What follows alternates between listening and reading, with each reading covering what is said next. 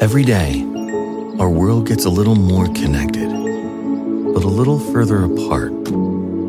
But then, there are moments that remind us to be more human. Thank you for calling Amica Insurance. Hey, I was just in an accident. Don't worry, we'll get you taken care of. At Amica, we understand that looking out for each other isn't new or groundbreaking. It's human. Amica, empathy is our best policy. The next episode will be useful advice from social science about what you can and should be doing during the coronavirus pandemic. And it will come out early over at Patreon, but it will be free. This is a one-person operation, by the way, so if you want to support the podcast, you can do that over at patreon.com/youarenotsosmart. But to get the next episode, you don't have to spend any money. It's just going to come out there early and then come out here at the usual time. Just in case things get drastically different between now and then, and just so you can have it now to listen to during this moment that we're all going through and they're all going to get through. Wash your hands, stay at home, listen to the advice of medical and scientific experts, and after, please invite me over.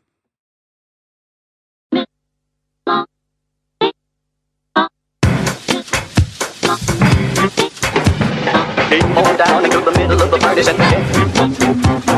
Getting the cool, the happy, they went quiet. Dancing and talking about the power of the gospel. Getting the cool, the happy, they went quiet. Welcome to the You Are Not So Smart podcast, episode 176.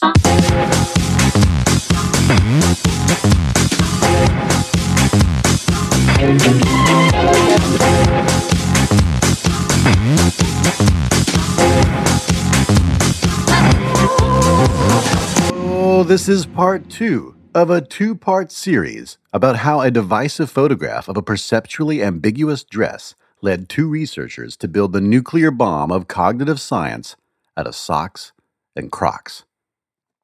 I love that sentence. I love it.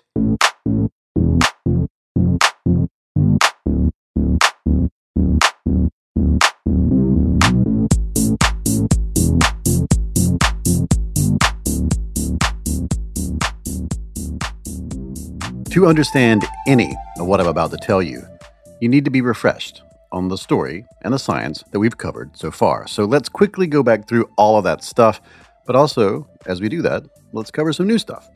Okay, here we go. In 2015, a photograph of a dress hit the internet, and it went mega viral because some people saw it as one color, others saw it as another color, and no amount of arguing between these groups could get people who saw it differently to get the other people to see it their way.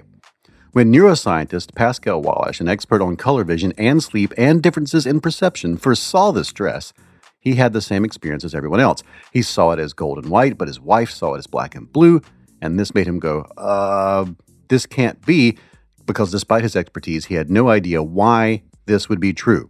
And so he, along with many other researchers around the world, began to investigate it, and in his field, as he put it, it was like a biologist discovering a new organ in the human body that had somehow eluded science up until now.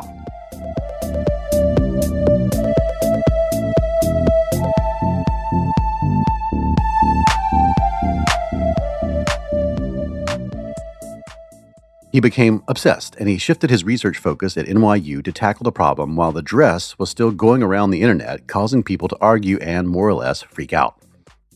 After 2 years and thousands of subjects, he succeeded in figuring out why, or to put it more scientifically, he and his team succeeded in forming a robust hypothesis that was supported by the evidence they had collected so far.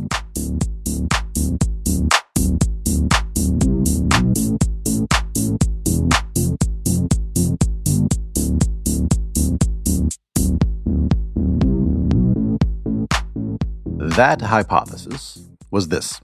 If you've been a morning person most of your life, the dress is more likely to appear white and gold to you in your mind's eye, in your brain, in your subjective experience, in the virtual reality created by the neurons that are all enmeshed, entangled, and networked inside your skull. If you've been an evening person most of your life, the dress is more likely to appear blue and black for the same reasons. And That's all because the brain constructs reality. What you see and feel and taste and hear is an interpretation, and the way it appears in consciousness is a representation of that interpretation. The brain is trapped in the black box of the skull, and the information coming in from the senses is, to the brain, nothing but frequencies of cellular activity, neuronal thresholds of activation, biochemical signals, code. You are code.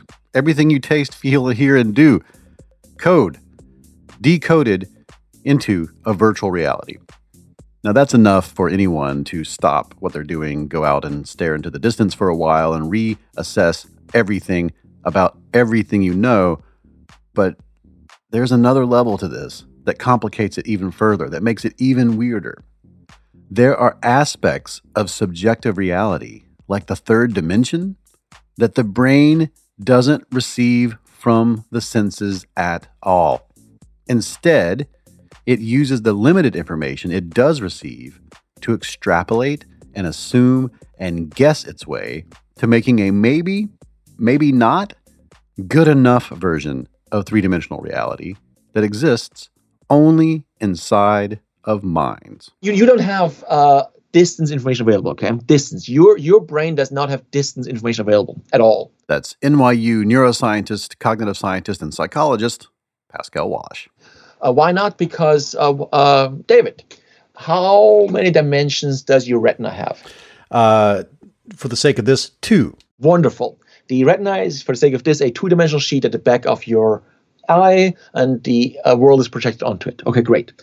Now, as far as we know, how many dimensions does reality have? As far as we experience it, 3, kind of 4, but let's say visually 3. 3 plus. Let's say stick with 3. Oh no, David. An entire dimension of information is lost up front. It never enters your brain. Oh no. 3 to 2, right? Let me ask you this. David, do you think this distance is kind of important to like survive in the environment? Yeah, it's vital. It's incredibly vital. I have kind of bad news for you, David. Your brain doesn't have no information about this at all. Distance. There's substantial uncertainty. So what I mean by that is, so for instance, minor uncertainty would be like, oh, I don't know if this shirt is a blue or turquoise or cyan or bloy or whatever, some shade of blue, right? Mm-hmm. Substantial uncertainty is like, oh my God, I have no idea how far away something is. Yes? Mm-hmm. Right. And let me tell you how that's resolved in real life. In real life, over a lifetime, you learn what is associated with distance. So, for instance, you learn that things that are far away look bluer because of Rayleigh scattering of light in the atmosphere. You realize that things that are far away are higher up. You realize that things that are far away move less as you move. It's called parallax, and things like that.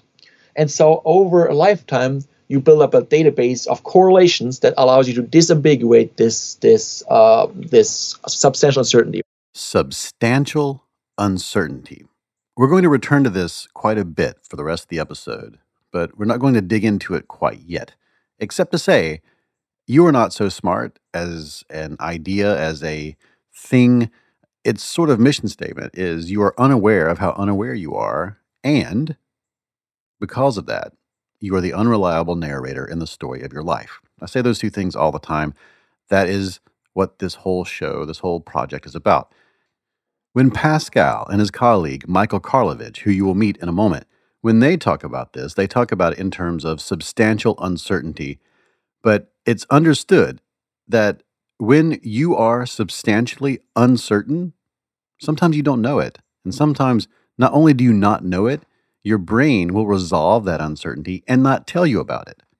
And so the result is that you can feel quite certain that you understand something or you experience something and that it's real and true and proper, even though it's just a guess.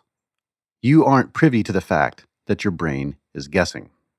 And that's how distance works in art, in video games, in movies. As Pascal just said, we don't receive distance information via our senses. We assume it based on associations that we have correlated with distance in the past.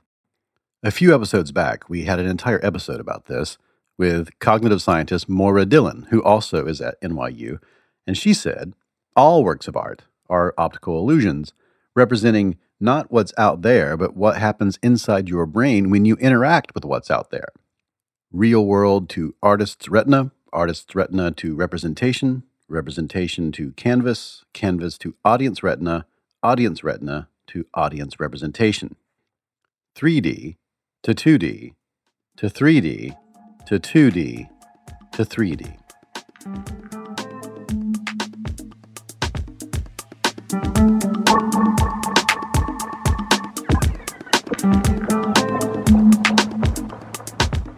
Images, whether they're paintings or photographs or works of art of any kind, from video games to comic books, they exhibit some of the features the brain associates with the reality that it creates when it's trying to give you information about distance, some of the regularities with which the brain is familiar.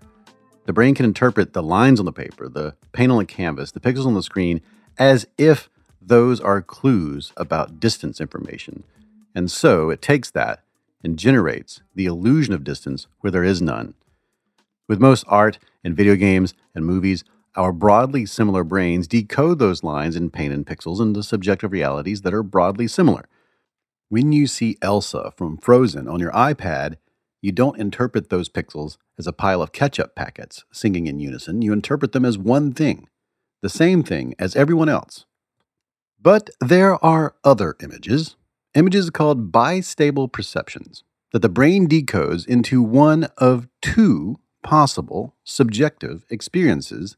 And since it can't decide which one is the right one, the most useful one, the most accurate one, it switches back and forth, seemingly at random, like with the Rubens vase, which can look like a vase or like two people facing one another, or the Necker cube, which we mentioned earlier, which sometimes looks inside out and sometimes looks outside in. And, my favorite, the duck rabbit, which looks like a duck and looks like a rabbit. But the duck rabbit is neither a duck nor a rabbit. It's just lines on a piece of paper, which is to say, it's electromagnetic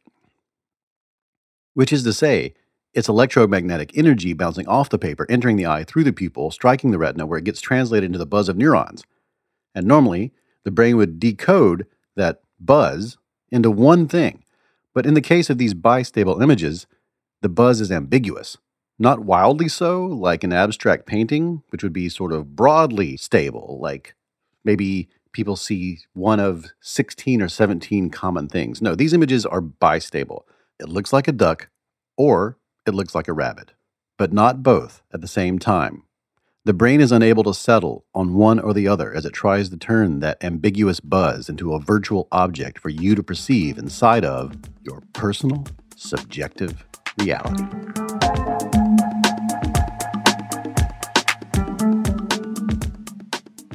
So, that brings us back to the dress. As Scientific American put it, the dress turned out to be a new category of visual illusion. Unlike a rabbit that can look like a duck, if you saw one of the two possible ways of interpreting the dress and not the other, there was no way that someone who did see it differently could help you see it in the other way. Pascal and his team had a hunch that this had to do with what happens when the brain faces substantial uncertainty. When the brain must disambiguate an ambiguous image, it does so using its priors. Priors are what neuroscientists and philosophers call the years of experience and regularity leading up to the present. All the ways that a ball has bounced, all the ways a pancake has tasted, all the ways the dogs in your life have barked or bitten or hugged you when you were sad. These all shape the brain, literally shape it. They form and prune our neural networks so that in situations that are uncertain, unfamiliar, or ambiguous, we depend on these priors to help us disambiguate the new information coming into the brain via our senses. But the brain goes further than this. In situations of what Pascal and Michael call substantial uncertainty, the brain will use its priors to create illusions of what ought to be there. In the last episode, we used this example, which you can see at the website, of a bowl of strawberries created by psychologist Akiyoshi Kitaoka. In that image, there are no red pixels, but when you see it, you will see the strawberries as red. This is called color constancy, and it happens because you've grown up eating strawberries and spent a lifetime seeing strawberries as red. So your strawberry priors are activated in that moment of uncertainty when you see the familiar shape of a strawberry without enough color information. Your brain assumes they should be red, even if the wavelength of light that the brain interprets as red is not present. The red is a complete fabrication by your brain, which is, in a way, a lie told to you by your visual system in an effort to provide you with what ought to be the truth. That lie, like with distance, is more useful to your survival than the truth of the image would be. And so that's what appears in your conscious awareness.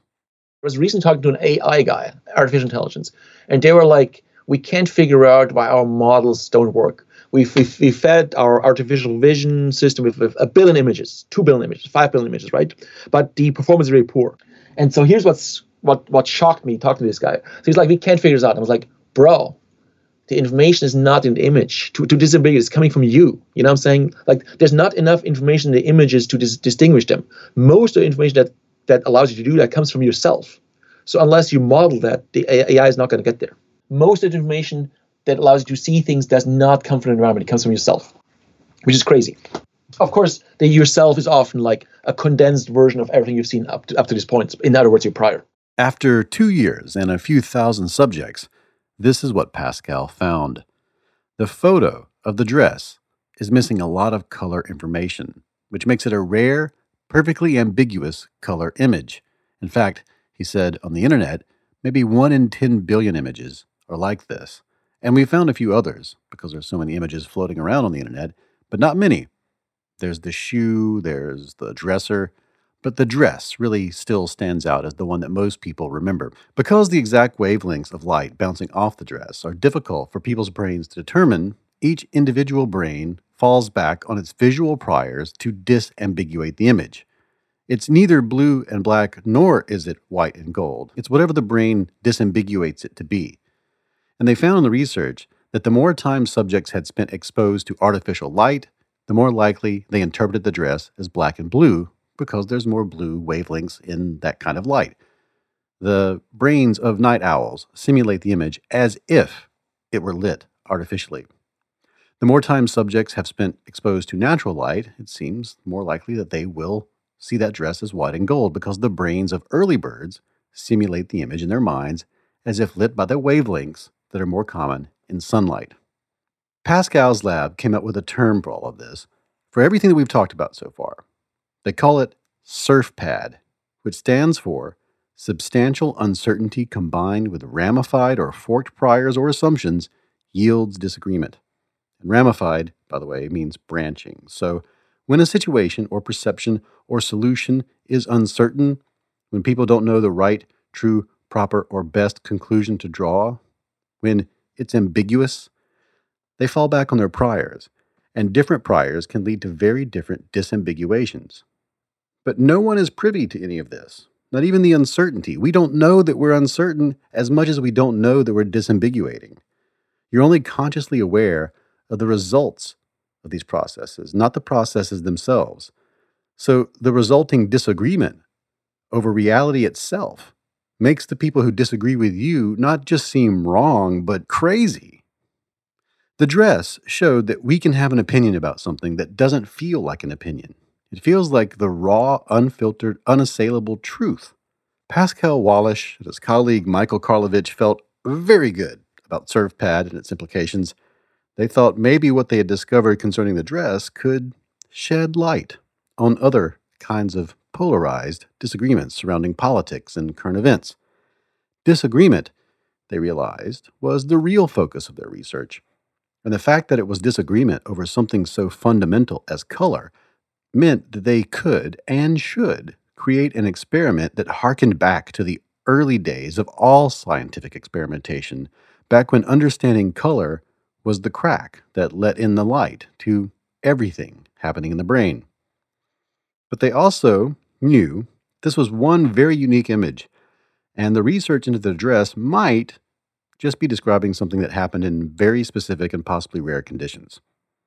To truly test their hypothesis, they would have to go up a level of scientific understanding, which, as Pascal put it, meant they had to build the cognitive equivalent of a nuclear bomb. To really claim that we understand it, we have to be able to do this. Briefly, there's 3 or 4, depends how you count, level of science. The first level is description. Say, I describe what's out there. I make a catalog. Aristotle was big on that. Like, I make a big catalog of all the beetles and all the bugs in the world, okay? Anatomy is like that. Linnaeus. Like, I'm not judging. I'm just making a big taxonomy of all the animals that live. That description, all right? But a second level to that is explanation. It's like, oh, I want to explain why the bugs are related to each other the way they are, or why these bugs look similar, why these bugs look different, right? So explanation is a second level. But the explanation is post hoc. It's like, oh, I explain things that have already happened. So what most scientists then require for, like, is a third level, which is prediction. I predict that if we do X, Y will happen. And importantly, if not Y happens, then not X was the case. So there's the two valid modes, like modus ponens, modus tollens. Like, if I understand it correctly, that if I do X, Y should happen. And if Y did not happen, X should not have happened, right? Then I can predict. That's the third level. But, and this has been recognized for a long time now, is the full understanding is if you can just create the effect. That's what the highest level is. So, for instance, if we can go to the moon, we probably understand gravity. If we can make a nuclear reactor, we probably understand, nuclear physics pretty well. In our first conversation about this, when Pascal told me about the ladder of scientific understanding, description to explanation to prediction to creation, he told me the nuclear bomb was a really good example of creation. Now he likes to use the example of the nuclear reactor, but the idea is the same. Neither one of those creations existed until we created them. And to create something like a nuclear bomb or reactor, we had to truly understand the science behind its principles.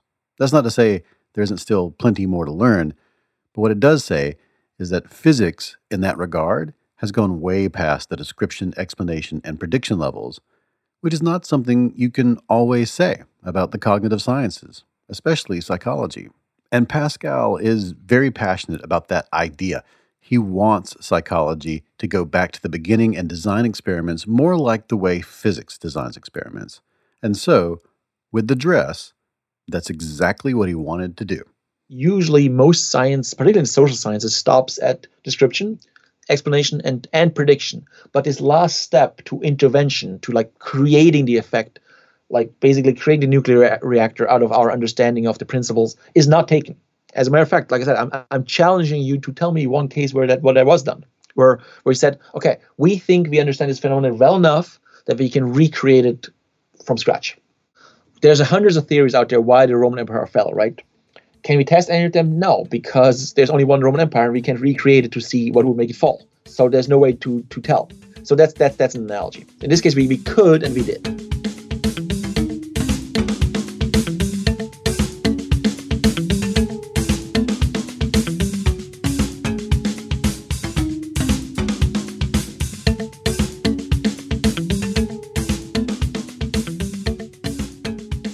Like I said at the beginning, this is part 2 of a 2-part series about how a divisive photograph of a perceptually ambiguous dress led 2 researchers to build the nuclear bomb of cognitive science out of socks and Crocs. I really love that description, but now that you understand what we're talking about fully, you know that in other words, they created an experiment to recreate the dress from scratch to prove they understood what was happening there. And after the break, you will hear all about that experiment.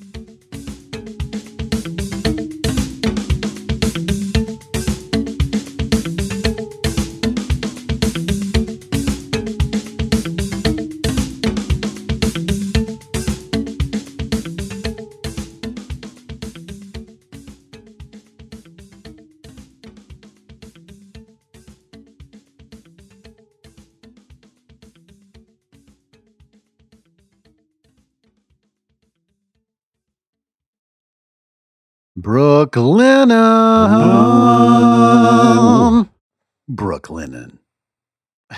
I just thought they needed some kind of jingle because Brooklinen is this really incredible company that sells sheets and all sorts of other stuff for your bed that are super fantastic and high-end feeling, but they don't cost so damn much. When you make your bed in the morning, there's all this research that says it starts a chain of daily successes. There's all sorts of stuff about mindfulness and routine building and all that. But what feels better than making your bed in the morning is having really great sheets to put on that bed. And with Brooklinen, you get the home of the internet's favorite sheets. Truly, the internet's favorite sheets. They were the first direct-to-consumer bedding company to make all luxury products without luxury markups, and they have more than 50,000 five-star reviews and counting. You know how hard it is to get 50,000 five-star reviews on the internet? That means it's pretty good, y'all. Brooklinen is so confident in their product that all of their bedding comes with a lifetime warranty. You get 10% off of your first order and free shipping if you use this promo code. You're Not So Smart listeners only. You get this at brooklinen.com. Use the code YANSS. You get 10% off. That's a lot off of this fantastic stuff. That's Brooklinen, BROOKLINEN.com. Promo code YANSS. And New Yorkers, if you're listening, you can get the internet's favorite sheets and more in real life by visiting Brooklinen's first store in Brooklyn at 127 Kent Avenue in Williamsburg. Now, obviously, go there when it is safe to go there, but do go there when it is safe to go there, because I did. And in fact, here's some audio from 2 months ago when I went and visited the store in person. All right, show me something bizarre. Something like, show me the Cadillac of Brooklinen. I think the Cadillac of Brooklinen is the Super Plush towel. Super absorbent, really luxurious. This towel. These towels right here. What? You know, I never even thought about having luxurious towels in my life. I didn't either until I got them, and then all the other towels are trash. Brooklinen. All other towels are trash. No, that is not their tagline. Their tagline is Brooklinen. Everything you need to live your most comfortable life. And now we return to our program. My name is David McRaney. This is the You Are Not So Smart podcast, and in this episode, we are exploring the power of socks and Crocs to explain why people disagree so strongly about evidence that seems subjectively on each side to have one very clear, very obvious interpretation. So we're here in my home office, right? And I need to be careful, but basically, like do you see this? That's NYU neuroscientist Pascal Wallish, and he's showing me in a sort of crawl space in the corner of his home office, the place where he and his colleague, Michael Karlovich, built the nuclear bomb of cognitive science out of socks and Crocs. This is still set up in a way. The lamps are back there, the Crocs are here. This is like partially dismantled now. So it's like, but there's this crawl space. Like, but we had this all blacked out. Does that make sense? What I'm seeing is a blacked out space filled with Crocs of all kinds and tube socks and wires. It's thrilling because this is what science looks like, what real science looks like. It's messy and weird. So most of this is now gone, but there was this strip. Do you see this strip here of LEDs? So that's how we control the light. You see that? So now, and this is a sheet of our conditions that we ran, because we didn't know which one's going to work. You know what I'm saying? So this is the space. When you feel like you're onto something in science, truly onto something big, like Wallish and Michael did, this hypothesis they had inside the domain of psychophysics that the way that people see things differently, literally see things differently, explains why they see things differently metaphorically. When you feel like you can actually create that experiment, when you have that eureka moment that says, oh, wait, I think I know how we can do this, it can lead to a rush, a mad dash, and in this case, a real mad dash to stores all over the New York area to find the very special equipment that they needed to conduct a very special and weird experiment.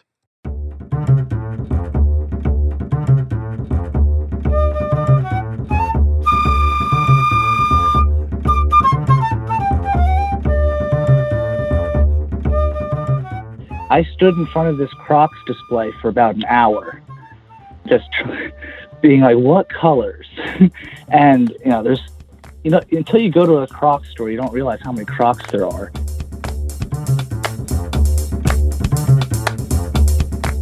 That's neuroscientist Michael Karlovich, and he is sending pictures of Crocs to another neuroscientist, Pascal Wallish, back at the lab because they're on the verge of a breakthrough in the field of psychophysics. I was just taking pictures and sending them to Pascal, and we were going nuts there because when I would take a picture of the Croc in the store, it wouldn't match the color of the Croc on the screens, and it was like, so that was just one issue in itself. Like, what is the manufacturer's color? So we started to realize that this is going to be interesting. They had been searching for months for an object that could stand in for the dress in an attempt to create an experiment that could replicate what people experienced back in 2015 when the infamous dress hit the internet. What they needed was an object that was perceptually ambiguous, which meant when viewed under unusual lighting conditions, people would ignore that object and look to something else in the image to clue them in as to what the actual lighting conditions were. Based on their priors, that clue would then tell them, okay, then the ambiguous object must be lit in this way, and they would see it in that way. If their hypothesis was correct, then that should cause some people to see it as one color and others to see it as another. And for that, they either needed something that had no default color associated with it already, or a large portion of the public associated it with one color and others associated it with another. Yeah, so that's the key. Let me get this clear on camera, on mic for you. We want a situation where for part of the object, people have no prior. And part of the object, some people have a strong prior. That's it. That's the design principle. And I think this would work with almost anything. I've tried lots of different things that could potentially be ambiguously perceived. Before I got to that, I tried things like flamingos, because flamingos are usually pink, but they can be white.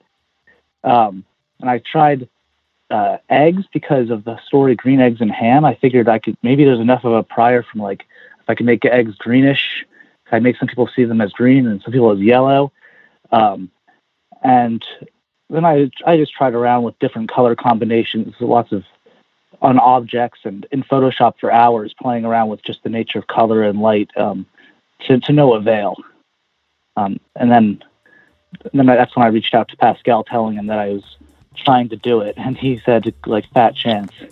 And I just kind of kept at it, and we kept talking about it and got to the Crocs.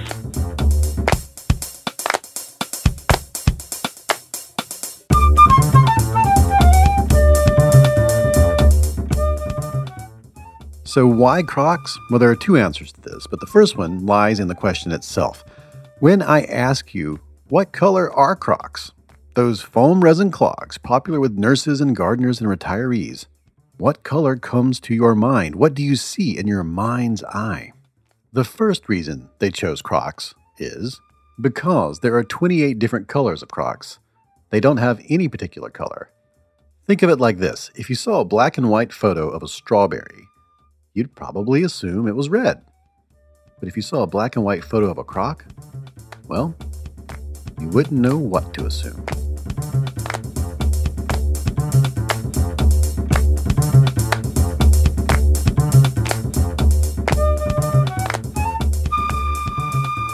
Reason number 2. Michael had spent weeks trying to find an object that had no particular color, and he had tried all sorts of things, from green eggs to fake flamingos, until one day this old memory came flying back to the center of his attention. He remembered being in school studying color science, and he was helping a friend grow some plants in a grow house lit only by green-tinted grow lights. Now, green plants are green because they absorb all the wavelengths of visible light except the wavelengths that brains interpret as green. So if you use green light, the plants react as if they are in darkness. You can think of it as plants can't see green, but you can. So you can work with plants during an artificial nighttime without disturbing their circadian rhythms if you use green lights. Michael was hanging out with someone doing just that when he noticed something unusual.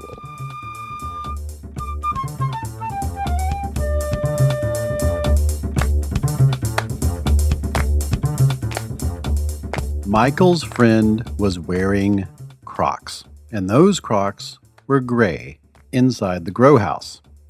But then they went outside, they went into the sunlight, and he saw, oh no, wait, these Crocs are pink. Yeah, they're just they're like a just worn out, beat up pink Croc. Under the green lights, they were gray. Under sunlight, they were pink. He understood it. He was studying color science. It made sense.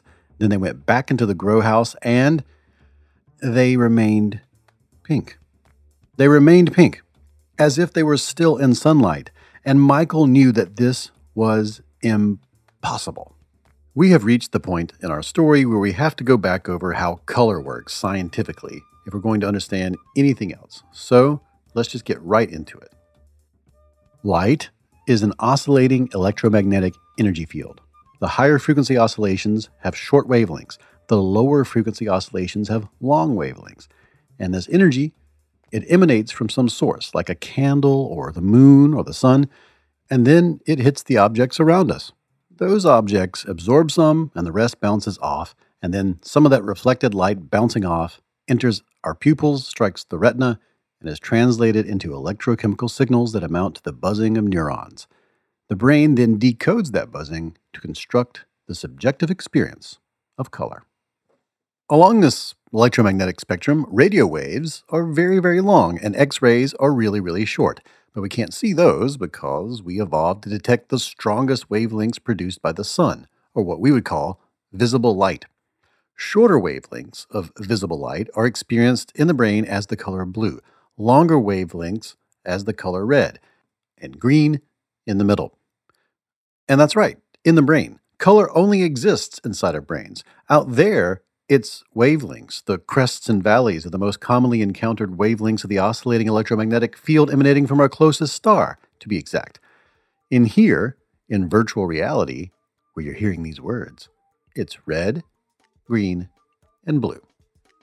A white object is white because it reflects all the wavelengths and absorbs none, whereas a black object does the inverse of that and absorbs all the wavelengths and reflects none. A red object, however, absorbs all the wavelengths except the long ones. And when those long wavelengths bounce off that object and then hit your retina, your brain perceives that as red. Which means, if you illuminate a red object in only green light, it will absorb almost all of that light and reflect almost none back, which means it will appear dark in your brain, almost black, or what we call gray. So green and pink are on the opposite end of the color wheel. This is the simplest way if I could say it. And the green light cancels out the pink, rendering it gray. So you can do this with other colors. Like if you took straight red and put it under the green light, it would almost look black. But the pink, it cancels out into a grayish. Green light on pink Crocs, because pink is kind of a lighter shade of red, will make them look grayish. And that is exactly what was happening to those pink Crocs in that grow room under those green lights. They were absorbing almost all of that green and reflecting almost none of it back. And Michael's brain perceived them as gray. But under sunlight, which contains red light, his brain saw them as pink, their true color. But then, when he went back under the grow lights, his brain knew the truth. It had already seen them as they really were. And so they didn't go back to gray. Even though nothing had actually changed in the physical world, objective reality had not been altered. But something inside Michael's brain had, because his brain knew that the Crocs were supposed to be pink. Because of that, he saw them as pink, even though those wavelengths of light were not entering his eyes. Which means Michael's brain was lying to him and telling him the truth at the same time. Under normal lighting conditions, these Crocs would be pink, but these were not normal lighting conditions.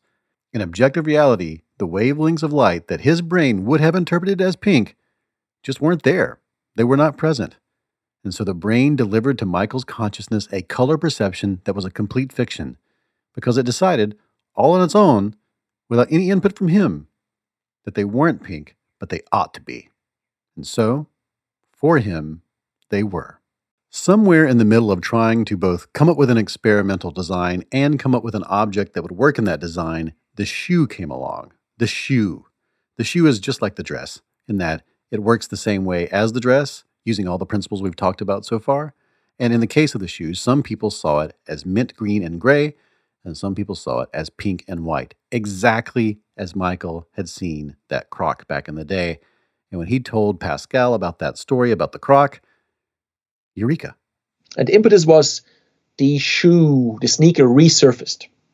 In like May 2019, the sneaker had gone retroviral. There was a sneaker that was actually pink, but it looked to some people gray and green. And then Fox News called me. They were like, "We want you to explain this on the air." And then I was pressed to commit to a explanation, and I did on the air. I was like, "I think this is because of what I just told you." Basically, there's the Surf Pad, although it didn't have the name back then yet. And there was another fortuitous development.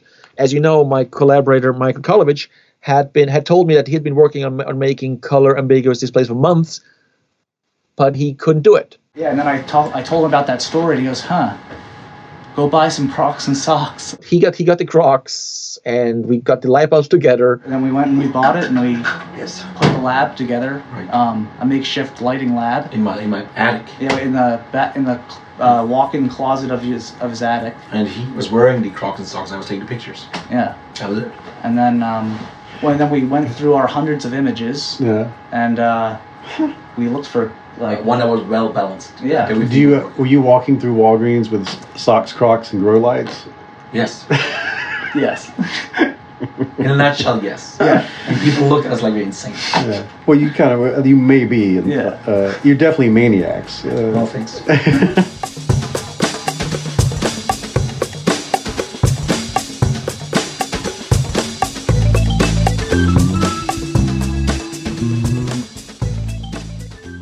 So here's the experiment. They thought, what if we took these pink Crocs and we lit them with only green light?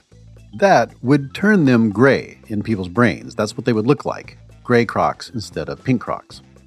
They thought if we did that and then we took a photo of these newly ambiguous gray Crocs next to some sort of illumination cue, something that would entice the brain to disambiguate them from gray into another color, just like people had done with a dress, just like people had done with a shoe, then they would be replicating this 1 in 10 billion image that has popped up twice so far in our most recent memories.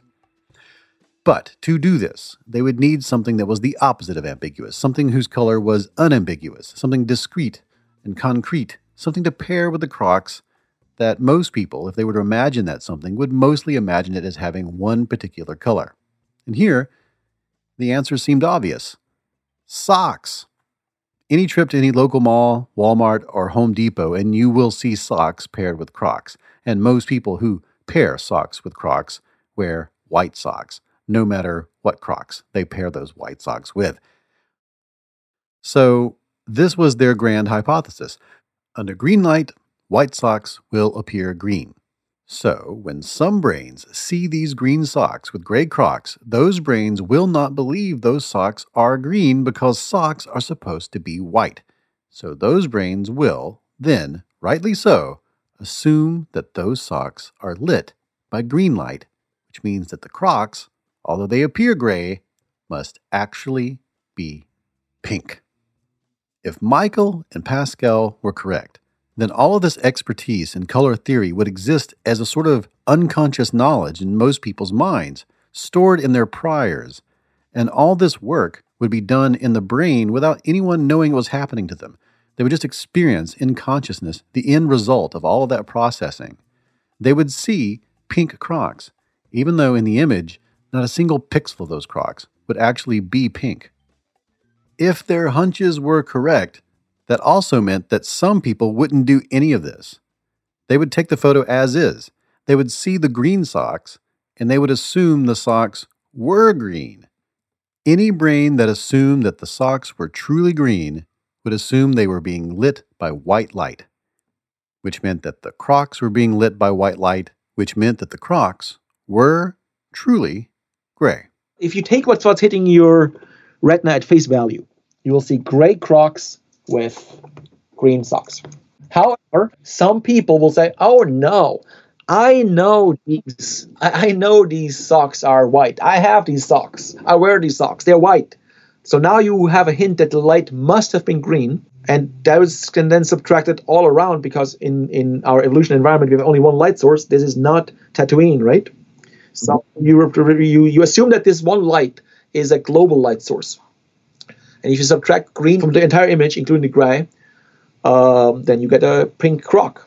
By the way, just to be sure, they also got some green crocs and lit those under pink lights. But the results were the same. So, what were those results? What were the results of this experiment that we've been talking about for so long? Well, you can go to the website and see for yourself, because they did it. They really did. There's an image there of a croc that some of you will see as gray and some of you will see as pink. And if you see it as gray, you can't see it as pink. And if you see it as pink, you can't see it as gray. And get this, there's a correlation here like before with the dress. It seems as though older people are more likely to see those crocs as green, and younger people are more likely to see them as gray. Why? Well, it's a weak correlation, but it's there. And the idea is probably because older people are more likely to see socks as white. They've had more life experiences with white socks and fewer life experiences with socks of any other color. So there it is. Your experiences with socks over the course of your lifetime determine what you see when you take a look at an ambiguous pair of Crocs.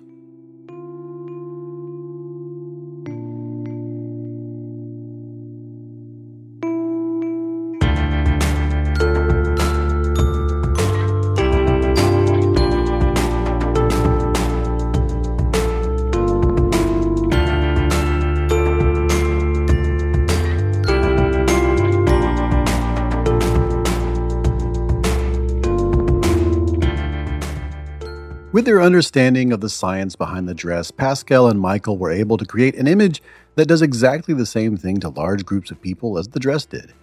It creates a condition of substantial uncertainty that people resolve with their forked priors, and that then yields a bistable disagreement.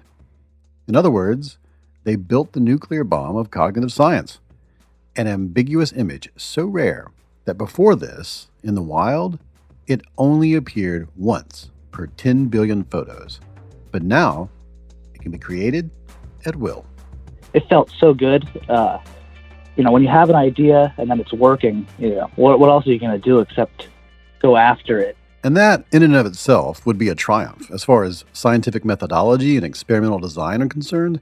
But for Pascal and Michael, this was the first step toward understanding at the fundamental level something much, much bigger, something that affects all of us. Even right now, during the coronavirus pandemic when I'm recording this. In moments of uncertainty, people fall back on what they know, the regularities of experience and the lessons from authorities they trust and the rumors from those to whom they feel kindred. And throughout human history, this has served us well, as long as we shared those priors, even if those priors were wrong. Because if they were wrong, we could, as a group, update them with better or more useful or less harmful ones through face-to-face deliberation and argumentation and sharing of innovations, both technological and cultural. In the past, geography is what kept people apart. So major disagreements about reality in the form of religion and taboo and human rights and so on were usually the result of physical distance, natural boundaries generating cultural islands. But today, thanks to the internet and algorithms and self-selection and partisan media outlets, neighbors can live cordoned off on separate virtual landscapes, epistemic islands where they receive a continuous stream of virtual social feedback, regular but different experiences, messages, subjective interpretations, affirmations, confirmations, and reassurances that their assumptions are not assumptions, that their values and motivations and goals are noble and worthwhile, shaping them at the level of neurons into communities of differing priors. Most recently, in the United States, we've seen this with the impeachment of Donald Trump, the trial of James Comey, opinions on climate change and evolution and the moon landing, and with the coronavirus, we are seeing all manner of different responses to the uncertainty of how we ought to be behaving and governing and planning for the future. But this goes back farther than that. In every election, every war, every crisis and moral panic, same evidence, same information, same situation, many different conclusions. And in the most extreme cases, different realities. It's just that social media and other technological innovations have accelerated and exacerbated this. But this is something that brains have done since there have been brains. But now, thanks to the Socks and Crocs experiment, we may now know how all this happens. We may understand it. And not just with explanation or prediction, we can create it at will, at a fundamental level. Pascal and Michael call all this SURFPAD, substantial uncertainty combined with ramified or forked priors or assumptions yields disagreement. You could also resolve this uncertainty by like gathering more information. That's true. But that's not practical in most situations, because by the time you came up with an accurate model of the world, someone who just acts on their priors might have already killed you or taken your stuff, or it might be too late. Like in this corona crisis, we will know in a year what the right course of action was, but we have to take action now. So these priors are shortcuts to act, because there's a huge action bias, if you want to call it bias. I think it's actually prudent in the real world. Like you're not the philosopher who can ponder everything forever. You have to make actions today, now. You know what I mean? And so there's a huge discrepancy in that. The danger for me is not so much that we disagree, because we can argue our way out of that, is that we don't treat ambiguous situations as ambiguous. And so we don't treat disagreement as worthy of argument. The dress, the shoe, Yanny and Laurel, Socks and Crocs, they all show that we can have an opinion about something that doesn't feel like an opinion. It feels like the raw, unfiltered, unassailable truth. On the internet, people can form tribes around that feeling. Flat Earth communities, QAnon, anti-vaxxers, neo-Nazis, liberals, conservatives, and so on. And once you are a member of a tribe, belonging goals will always motivate your reasoning more than accuracy goals will. This is because, as SURFPAD shows, we are only consciously aware of the result of these processes, not the processes themselves. Your brain gives you the end result of this processing, and there's about, in the primate brain, 30 processing steps for visual perception. It doesn't give you, because you do, as far as I know, you do not have conscious access to these 30 steps, only the result. So that's where the confusion comes in, that, people think they see the world as it is because they get the end product. But a substantial portion of the primate cortex, up to, it depends which species we're talking about, but up to, I would say, 30% in a human, is just doing this subconscious processing. Some of it is subcortical, but most of it is not. But early in the visual cortex. And that's basically like a GPU. It's like you don't have conscious access to that. That's why, in a moment of uncertainty, looking at something that's ambiguous, it doesn't feel like you're uncertain. It doesn't feel like you're disambiguating. It doesn't feel like your opinion is an opinion. It feels like the raw, unfiltered, unassailable truth. And now, whatever your personal truth may be, you can find people who agree with you on the internet, even if you happen to be wrong, factually, morally, or otherwise. Disagreement over anything now takes on the appearance of what happened in 2015, when we disagreed over the dress.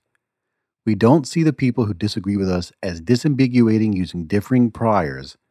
We just see them as wrong, or maybe crazy or misinformed or misled. We think if they only knew what we knew, they would change their minds to match ours. But thanks to the work of Pascal and Michael and hundreds of other social scientists, you can see the folly in this idea by just replacing the dress with literally any piece of information that, to you, seems to lead to a conclusion that should be obvious to everyone. Well, let me just take one step back to emphasize how important this is. In general, we construct reality together socially, if that makes sense. Like, it's co-constructed. So how do I know a table is there and not just me imagining it?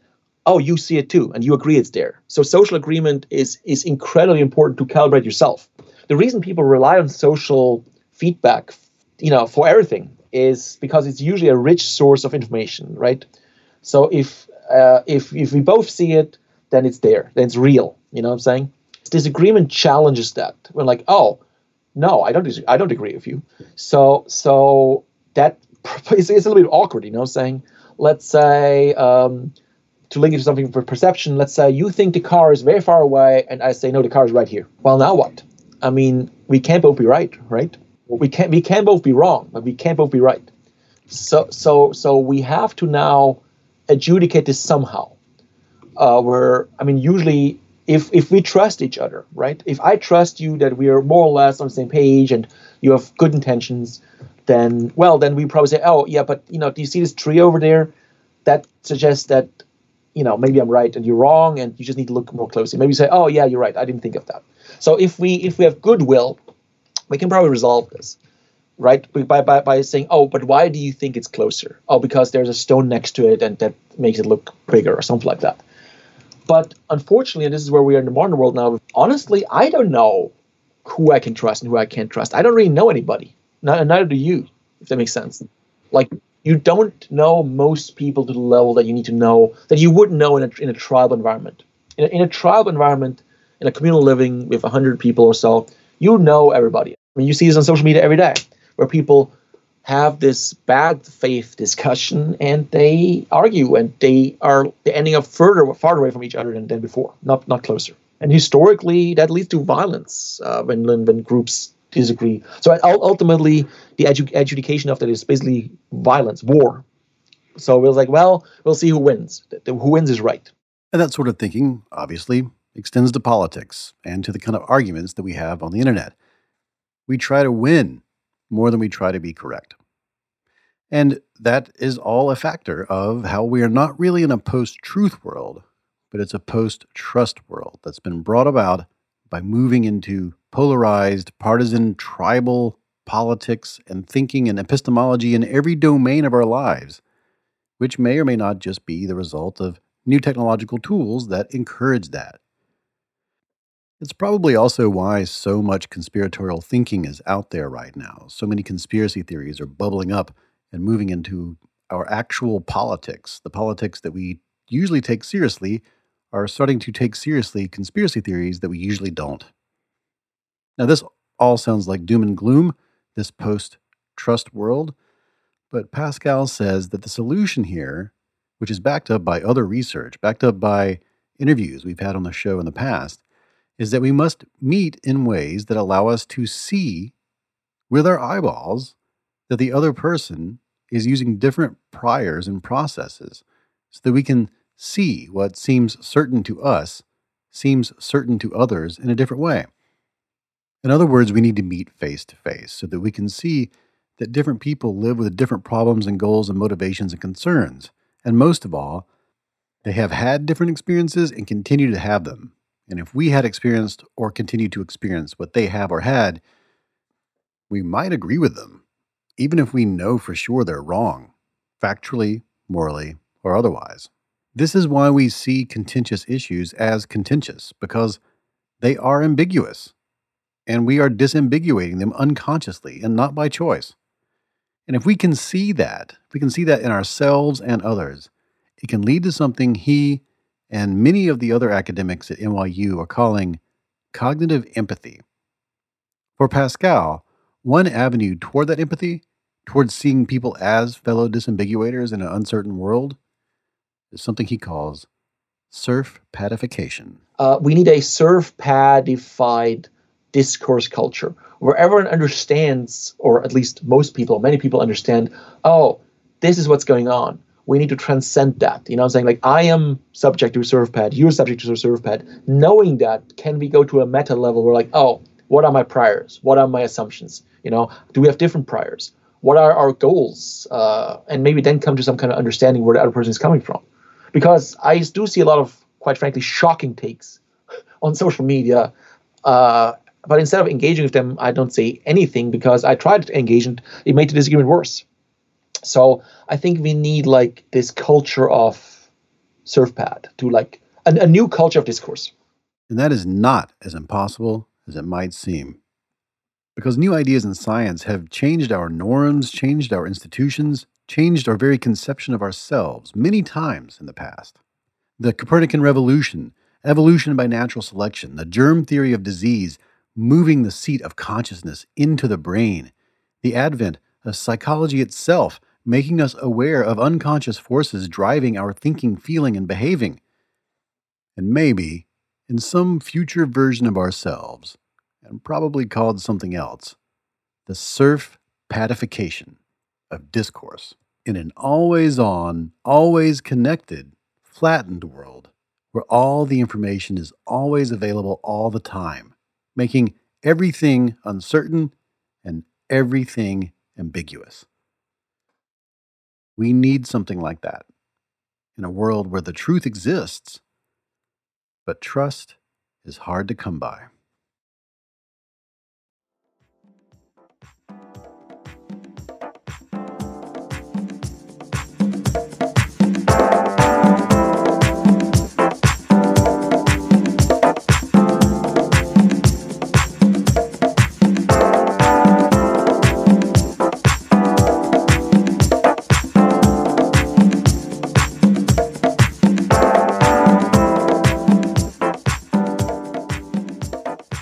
Here's something really nice to leave on. Pascal's next experiment will be trying to see if he can alter people's priors by giving them just a little bit of new experience. He wants to see if people can see the dress and the shoe and the Crocs differently. In other words, he's going to try and change people's minds by exposing them to new things. He hypothesizes it shouldn't take an entire lifetime of new experiences to gain a new perspective. Generally speaking, I would say a lifetime of experience is integrated to get the prior, but we don't know that. We don't know how long that is. So I'm actually doing an experiment right now where we give people different experiences of light and see if that shifts their perception of the dress or the Crocs. I bet you right now, which we haven't done yet, I bet you right now that if we could get the people who see it as gray another way of estimating the light instead of the white socks, but something else that makes it unambiguously clear what the light is, they would be able to see it as pink too.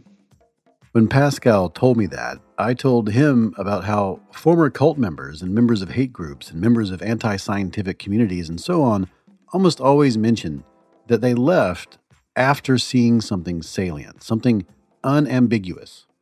And that thing then allowed them to see everything else in a new way. I think the salient experience of your cult members or whoever you talk to, they were experiences that made unambiguously made it clear what the light is.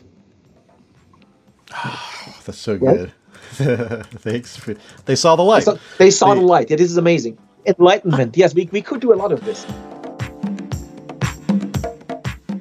So it needs to be something that's unambiguous, where you have no rationalization. Now, like, no, I now saw the light. It's done. You know. It's always like that. Every person I've talked to who's left an organization, it's never been some sort of violation of their contract with that person. It's always been something that's more fundamental. Like, no, you can't take that medicine because that won't help your back, or you can't wear those clothes because those are only allowed for certain kinds of people. Or one of them was they just wanted to date and they weren't allowed to date. It was almost like what we were talking about earlier. Like, it's these more fundamental motivations that aren't allowed. They're not allowing them to satisfy certain goals that are more fundamental than belonging to that group.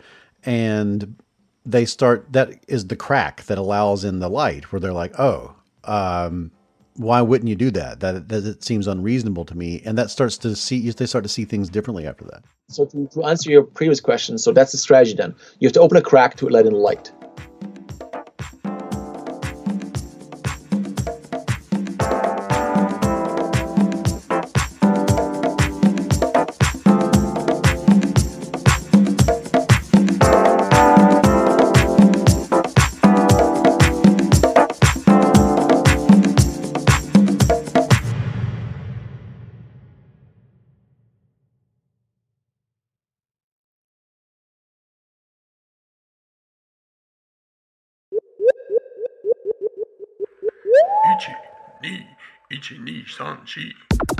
That is it for this episode of the You're Not So Smart podcast. You can find links to everything that we talked about, including photos of the Crocs and the dress and the shoes and everything else over at youarenotsosmart.com.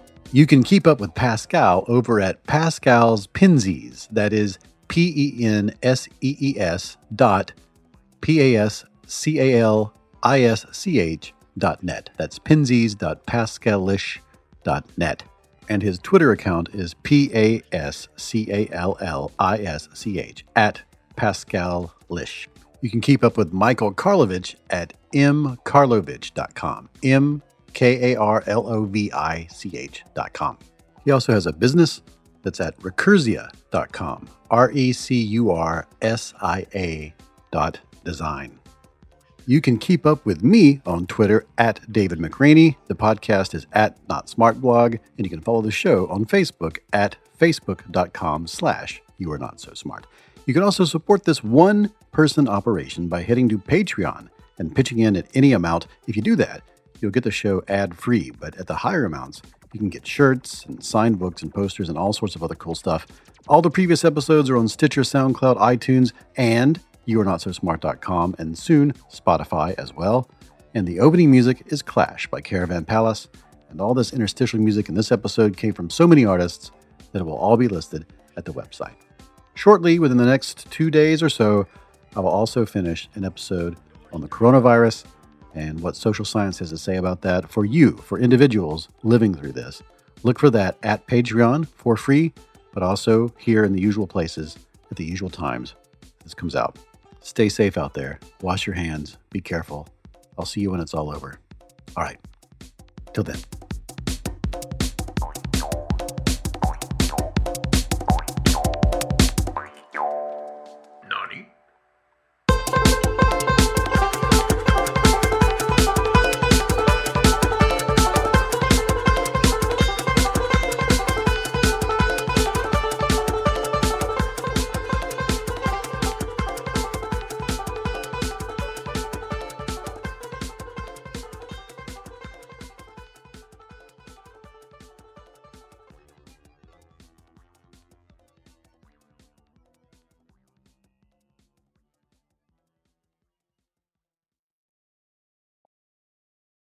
I stood in front of this Crocs display for about an hour.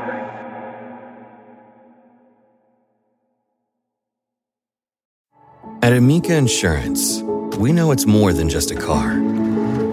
It's the two-door coupe that was there for your first drive, the hatchback that took you cross-country and back, and the minivan that tackles the weekly carpool.